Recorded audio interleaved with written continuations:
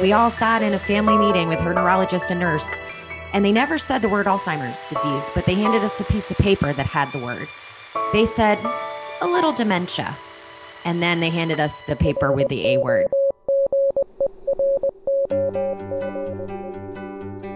Hi, I'm Bobby, a certified caregiving consultant, educator, and caregiver support group leader, a frequent speaker at caregiver conferences and webinars.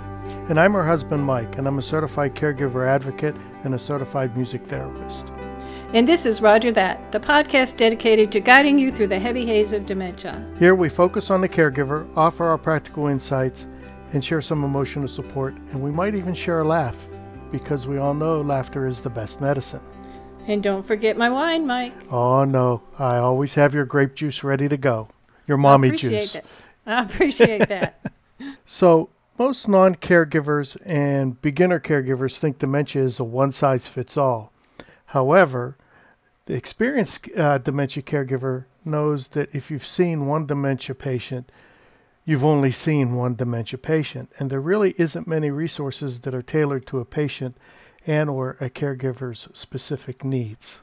And that's one of the things that make it, being a family caregiver and even a professional caregiver, challenging in so many ways. Because as soon as we think we know what's happening, something strange happens, a new issue, a new challenge pops up. Relationships with the person have an effect on how things are managed. And it's really helpful to know that as more and more people become affected with these terrible diseases, more and more resources become available. And that brings us to today's guest. She serves as the executive director of the Women's Network at Us Against Alzheimer's and directs the organization's consumer-facing brain health education and engagement programs. She's the general manager for Brain Guide, the organization's newest initiative focusing on bringing state-of-the-art technology to consumers across the country that are worried about their or a loved one's brain health. We are very pleased to welcome Dr. Brooks Kenny. Welcome, Brooks. Hi, thank you so much for having me. I'm thrilled to be here. Although I'm not a doctor, but thank you for the compliment. I'm sorry. Well, just for the record, Bobby gets that a lot too. A lot of times when she gets selected to speak at conferences, they send her things saying, Dr. Bobby. Right. So I'm sorry I made that mistake with you. That's okay. It'll make my parents proud. Like many of us who are now working in the caregiver world and supporting people with dementia, you had a personal experience with someone with dementia. Is that correct? I have. My mother-in-law was diagnosed with Alzheimer's disease, actually about 6 weeks into my role here at Us Against Alzheimer's. And my father-in-law and mother-in-law lived in Florida, away from us. And we really began taking on the caregiving role, I would say, as a family. You know, my husband is one of 5 siblings, and I, with my health background and my public health experience and new role at Us Against Alzheimer's, you know, I took on a lot of the responsibilities related to healthcare and medication management and local services and resources, while my husband and his siblings took on a lot of the logistics and financial planning and safety concerns. Because as you all know, you know, there are multiple tasks when it comes to caregiving, and especially for someone living with Alzheimer's disease. And I would say the thing that was the most challenging for us was the steps to diagnosis. You know, it was pretty clear when we finally got to that day that she had been experiencing memory challenges for quite some time. And that's sad to see as a family. And it's sad to wonder about what might have been different had she been diagnosed earlier. And had we had more time to plan, more time to get organized in terms of, you know, her healthcare providers, local resources, all those things that come into play when you have a loved one that you're trying to keep safe and you're trying to, manage the symptoms of a disease that is often, as you said so well at the top, if you've seen one, you've seen one case. And so we were in much more of a chaotic mode around her diagnosis than I think we would have been had it happened much earlier. It's also not, it's worth noting, and I know I'm not alone, but we all sat in a family meeting with her neurologist and nurse, and they never said the word Alzheimer's disease, but they handed us a piece of paper that had the word. They said a little dementia. And then they handed us the paper with the A word. So we're still, as a country, that was only 6 years ago. We are still, as a country, not talking about Alzheimer's disease the way we need to be. No, and very often a question comes up, what's the difference between Alzheimer's disease and dementia? And one way that I explain it is sick is to flu as dementia is to Alzheimer's. If somebody says somebody has dementia, you want to ask them what kind of dementia they have, because it's not as if dementia is one disease and Alzheimer's is another. That's right. And there are several forms of dementia. Alzheimer's is the one that people hear about the most. And a lot of the behaviors from the different types of dementia cross over, and you see the same kind of things going on because this is a devastating brain disease. So it's also one of the reasons why I developed a program called Prepare to Care, what every adult needs to know about dementia, Alzheimer's, before and after it strikes home. That you probably know, and I won't hesitate to tell our listeners, that at the rate that dementia is growing, within 10 to 15 years, the people in the workforce now are going to be taking care of their parents, their spouse, their siblings. And as you mentioned, the sooner that you understand that this is coming, the better prepared you can be. So thank you for mentioning that. No, absolutely. I love the Prepare to Care program, and I believe so strongly that we need to change the conversation around Alzheimer's disease and other dementias, right? I mean, when we think about diseases like cancer, the general journey is well understood. If you were to ask the random person on the street, most people understand that cancer is diagnosed stage 1, stage 2, stage 3, stage 4. There are different treatments that are used depending on the type of cancer. I'm not saying the journey is easy, but we have a narrative to discuss it. If you ask the average person on the street, what are the stages of Alzheimer's disease? What are the benefits of early detection and diagnosis?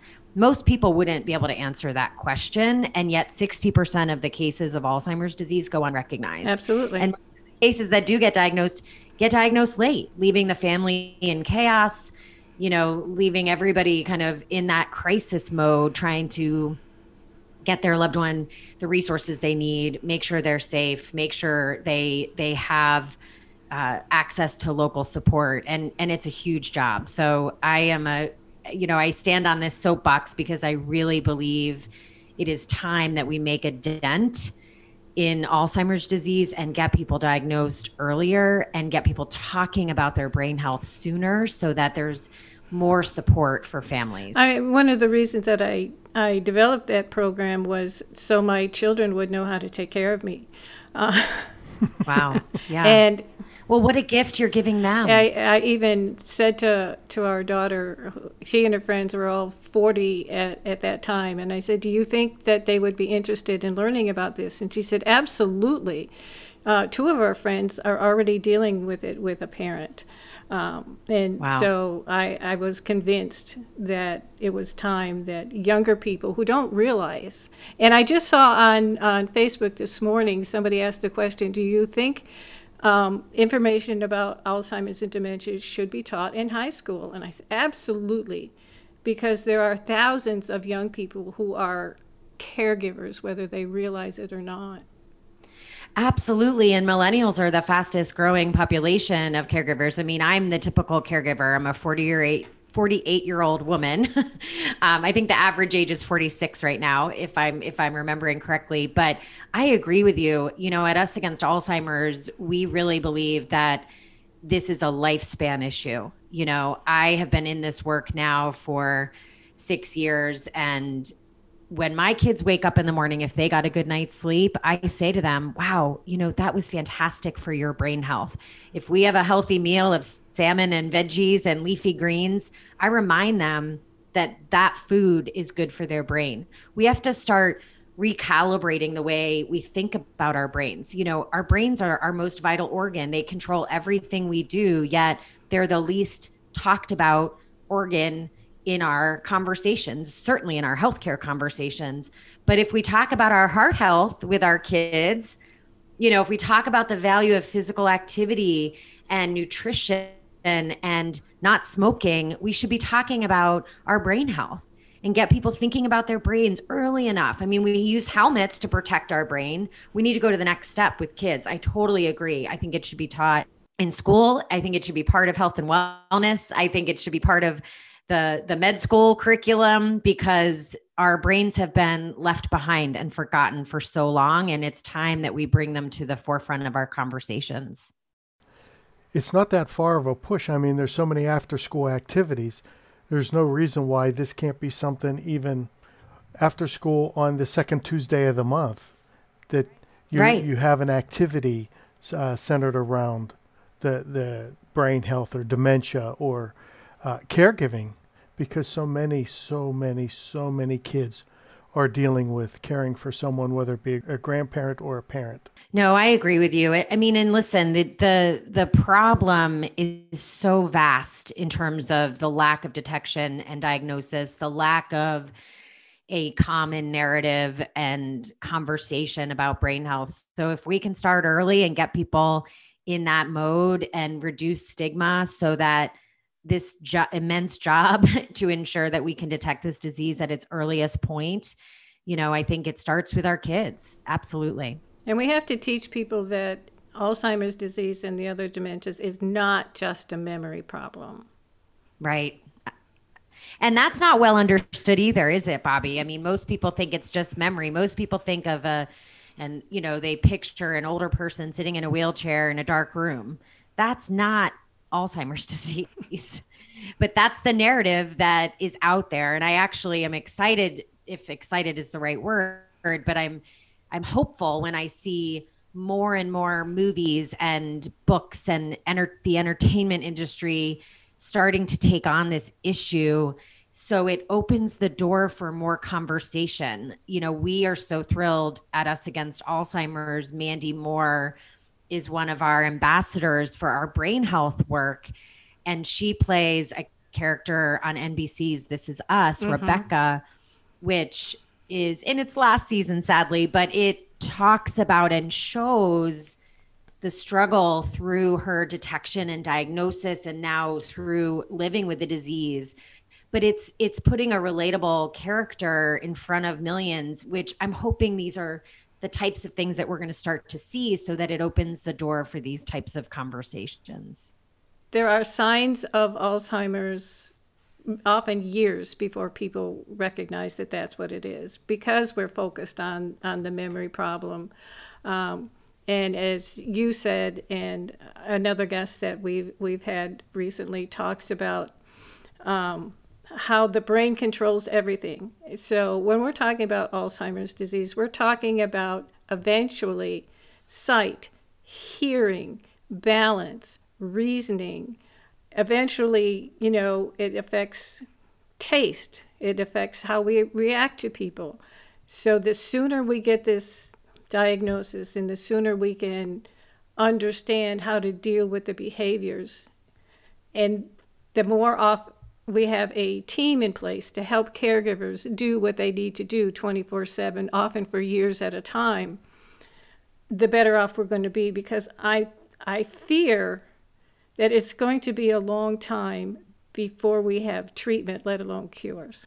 Sure. No, I don't disagree. And I think that there is a strong awareness of the word Alzheimer's disease, but what it means, how it impacts us, how early the symptoms start or the changes in our brain begin, most of that is not well understood, And so when we think about our work in Alzheimer's disease at Us Against Alzheimer's, we really wanted to we often say, we wanted to flip Alzheimer's on its head and start talking about brain health.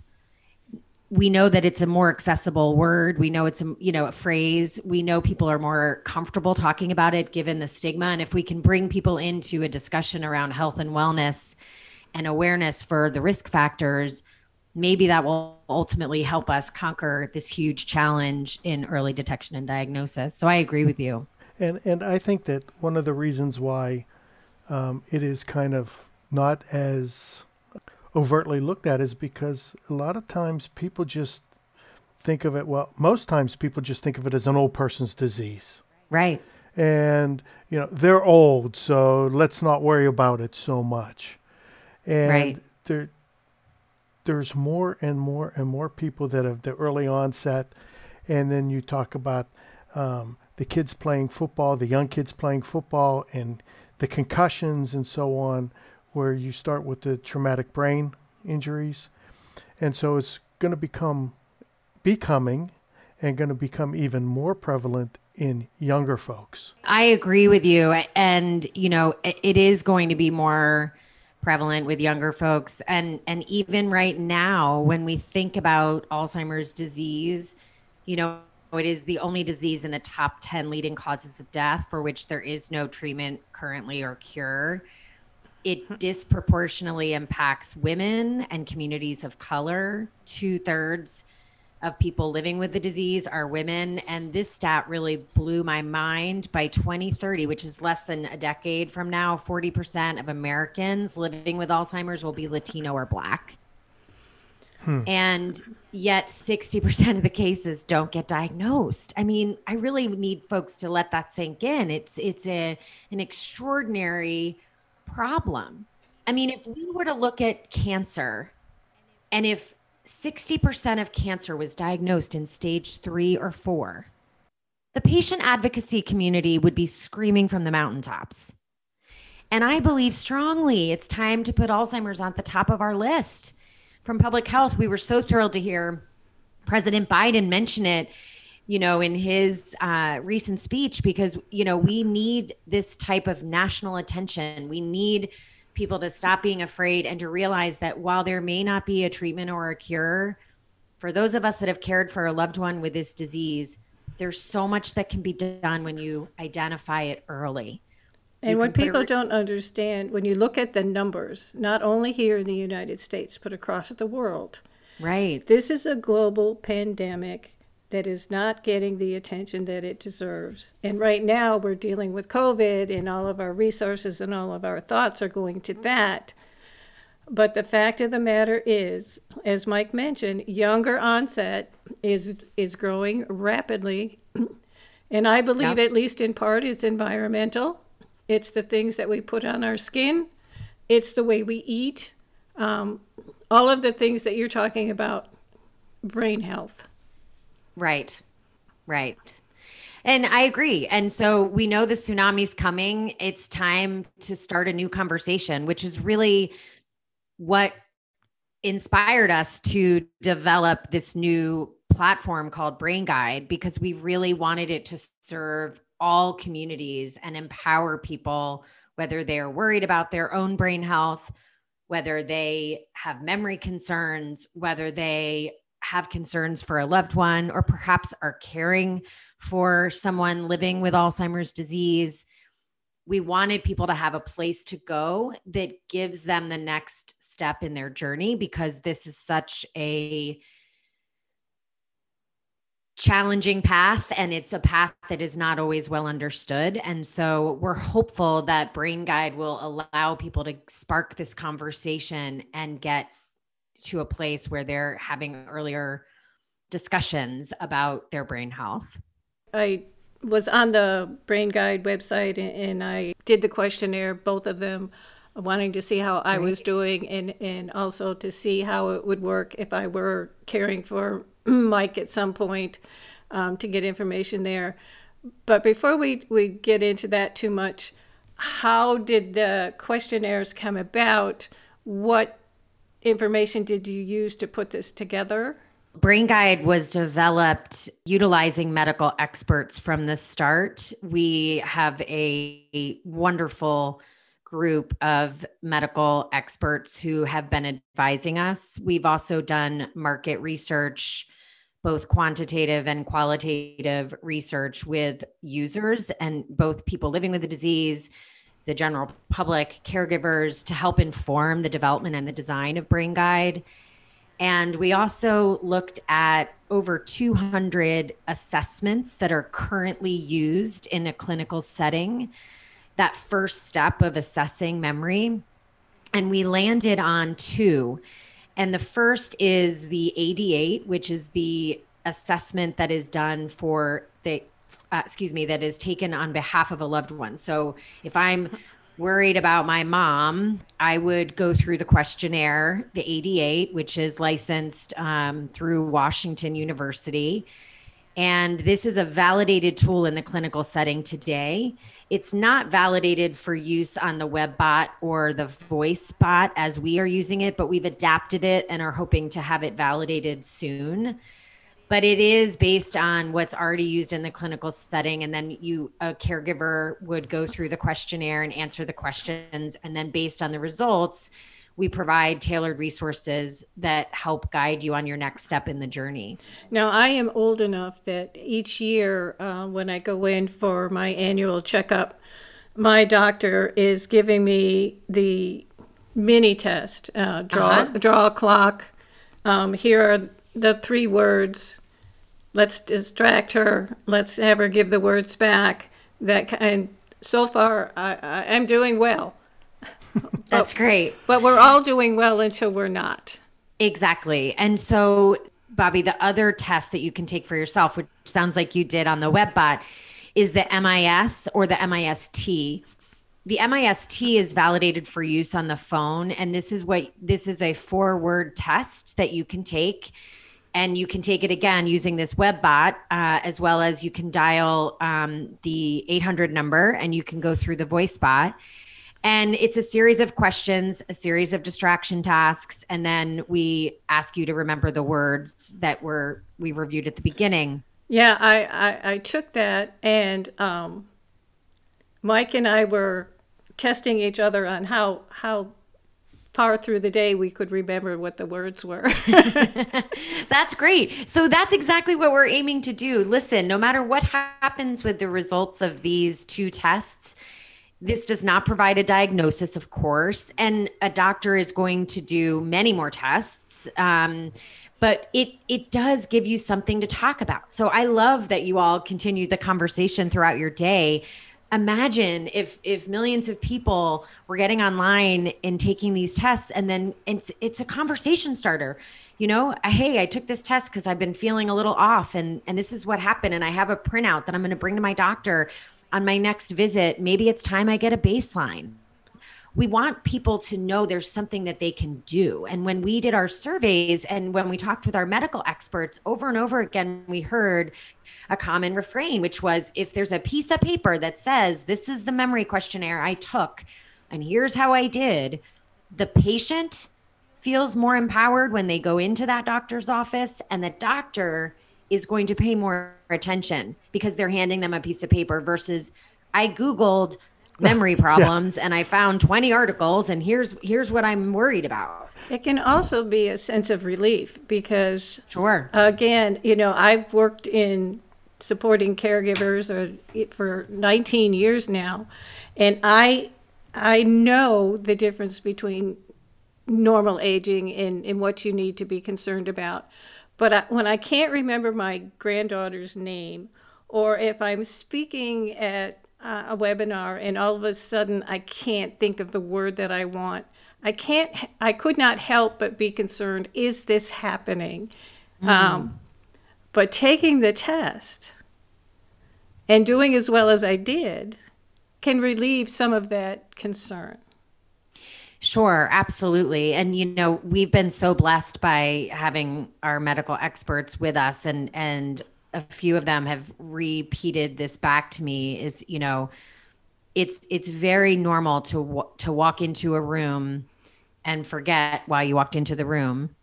it's very normal to forget where you misplaced your keys. These are normal things. Oftentimes, they're more related to being distracted or multitasking, right? We all multitask. I'm working so hard on this problem. This is one of my goals for 2021, to stop multitasking because it's not good for my brain. But usually it's because we're not paying attention, is why we can't find our keys, because we didn't think exact and pay attention where we put them.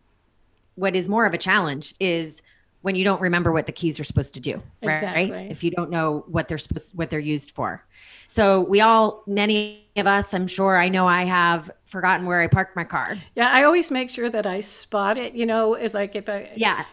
okay, I look for something familiar that will remind me which row my car is in, something like Exactly. that. Right. But you don't forget what your car's supposed to do, No. or why you were parked where you were parked that day. When I couldn't remember my granddaughter's name, Mike reminded me when the kids were growing up, I couldn't remember their names then either. She went down the whole menu, so she got to the right one. Yeah. I have a story about grandchildren and names. Can I share Sure. it in case it's helpful to the Please caregivers do. that are listening? So one of the things, as I shared, my mother-in-law was, we didn't live near her, and so visited a lot. But, one of our favorite things to do is, of course, talk on the phone. And as I've learned, this is fairly common as someone with cognitive decline. Oftentimes talking on the phone can be challenging because you can't see the person. And so the voices can get confusing. Add to that, my husband is a twin. And so he and his twin brother, their voices sound very similar. And it was causing my husband a lot of pain. He really, when he called his parents, he wanted to talk, of course, to his dad and see how he was doing, but he really wanted to talk to his mom. So we brainstormed, and what we did was we created a poster. And on the poster, from top to bottom, we had each of her 5 children and a photo and their name in block letters. And then to the right, we added their spouse or partner with a photo and their name. And then next to that, we added each of the grandchildren with a photo and the name. So we hung that right next to the phone. So when we called, my father-in-law would make sure she was near the poster. And so she would know if she was talking to my husband, Peter, married to Brooks, with Paige and Sean as, her grandchildren connected there. So it gave her some peace of mind that she was getting it right, because she knew she wasn't sometimes. But I also think it gave us so much joy to be able to have those conversations with her. And it didn't last for long, but it was a small, but I think meaningful way to stay connected. So I don't know if that's resonating anywhere with anybody. I hope it helps. A visual family tree, if you will. Yeah, exactly. Wow, you're much more succinct than me. I should have said it that way. Oh, that's fine. Feel free. Before we go, one of the things that Brain Guide does is it looks at tailoring education and resources based on the answers to the questionnaires. How, not the idiosyncrasies or the algorithms of how you do that, but how does it gather the information? Well, I guess I am asking, huh? How does it put together the resources? Is it a big old giant mega database that you have, or? Yeah, great questions. So we developed a wide number of original pieces of content. We're working with our experts, and then in addition to that, we've identified the very best resources from trusted places like the National Institutes on Aging and others. And so we curated that content based on an algorithm, exactly right, on the back end of the platform, so to speak. So when you go to mybrainguide.org, you wouldn't see that, you wouldn't know it exists. But if you go through one of the questionnaires, the result is a tailored page that says, you remembered X number of words. This might be time to talk to a doctor. Here's some resources specifically for you. And so if somebody goes into the questionnaire and there's a few questions that we ask up front before they do the memory the memory questionnaire. If somebody does not have a diagnosis, but they are worried about their memory and they score poorly, the system curates content that focuses on getting that person into a diagnostic conversation with the doctor. So we include, here's what it means to have, screening. Here's what diagnosis is all about. Here are ways to raise this topic with your doctor. So we try to kind of hone in on what's going on with that person's experience. I mean, we've all been there. We've all gone to Google, and it can be overwhelming. First of all, the first, 10 articles you see are going to be ads, right? And so it takes a long time to go through that information sharing. So the tailored pages that we give you, they're not the end all be all, but they're intended to, in a very concise way, just give you the information on the next best step in your journey. And so that's a perfect place for us to stop. Okay. We thank you so much. And there will be a link on our website so that our listeners can go and get this information.